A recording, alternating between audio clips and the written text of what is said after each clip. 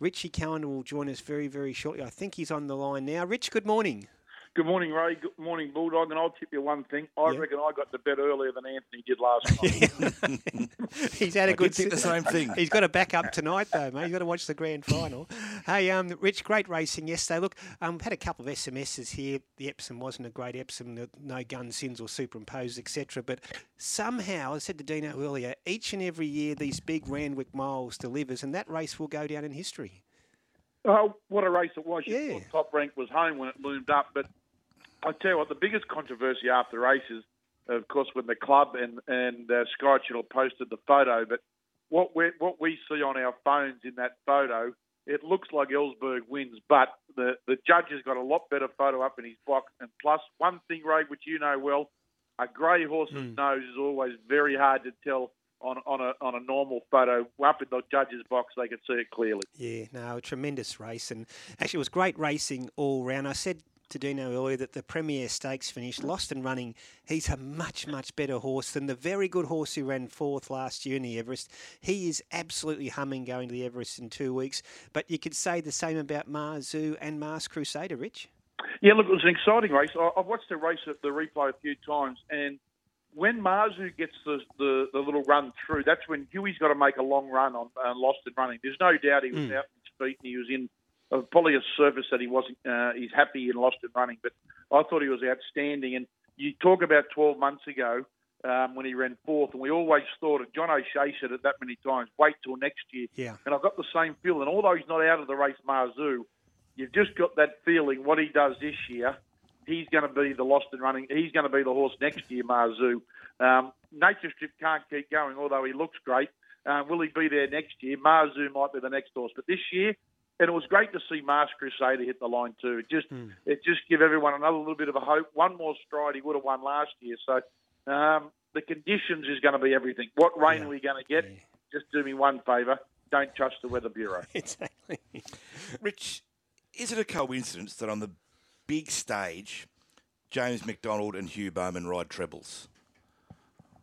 No, it's not, Bulldog. Darren Beedman's the best jockey I've seen in my lifetime, or since I've started following races at about 3 or 4 weeks old. But I think Hugh Bowman and James McDonald are nipping at his heels. There's no doubt about that. Huey, he's got that poise, and nothing seems to bother the boy from Dunedoo. James McDonald, you only got to watch. What was the 2-year-old in the first race? You know, he shows his versatility. Empire of Japan, yeah. Yeah, and it's not just the last 100 metres. You go and look when James makes his run from about the 600 and then carves through and gets to the spot he wants to get through. There's no doubt about that, but we are blessed in Sydney, Bulldog. We've got an unbelievable jockey's room. You know, Tommy Berry's ride when he almost looked in trouble on No Compromise, then to pick the horse up, duck back to the inside and win by a pimple on it. Brenton Abdallah to get through. We've got some wonderful riders. And then, of course, the modern-day enforcer who's just out with a hand injury, Nash Sawilla. So we've got an unbelievable jockey's room at the moment. Yeah, you're right about that. Hey, Rich, if you were Godolphin, would you take Kementari to an Everest? Oh, look, I'm not sure if you got a plane to take him over on a holiday to that part of the world. Oh, you're talking about the race? No.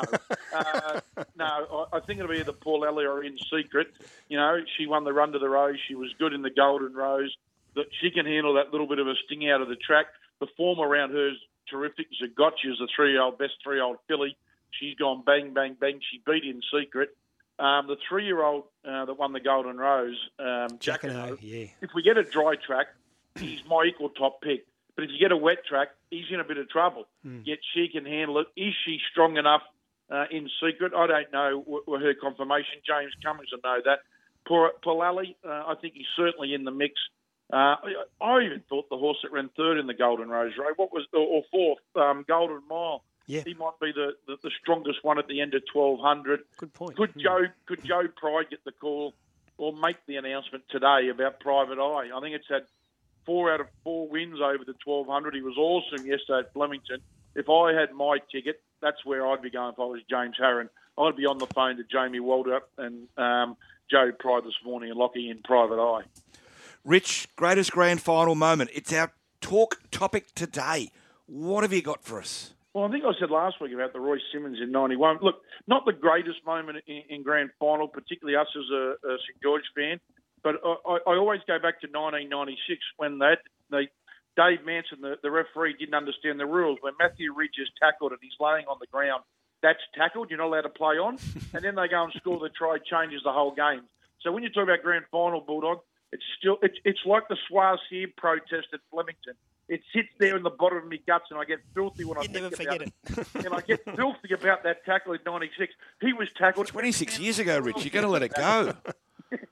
It's engulfing your life. Hey, Rich, enjoy the grand final. It's going to be a great one tonight between Penrith and Power, and we'll talk next week, mate. Thanks, Rich. Isaiah Yeo, man of the match.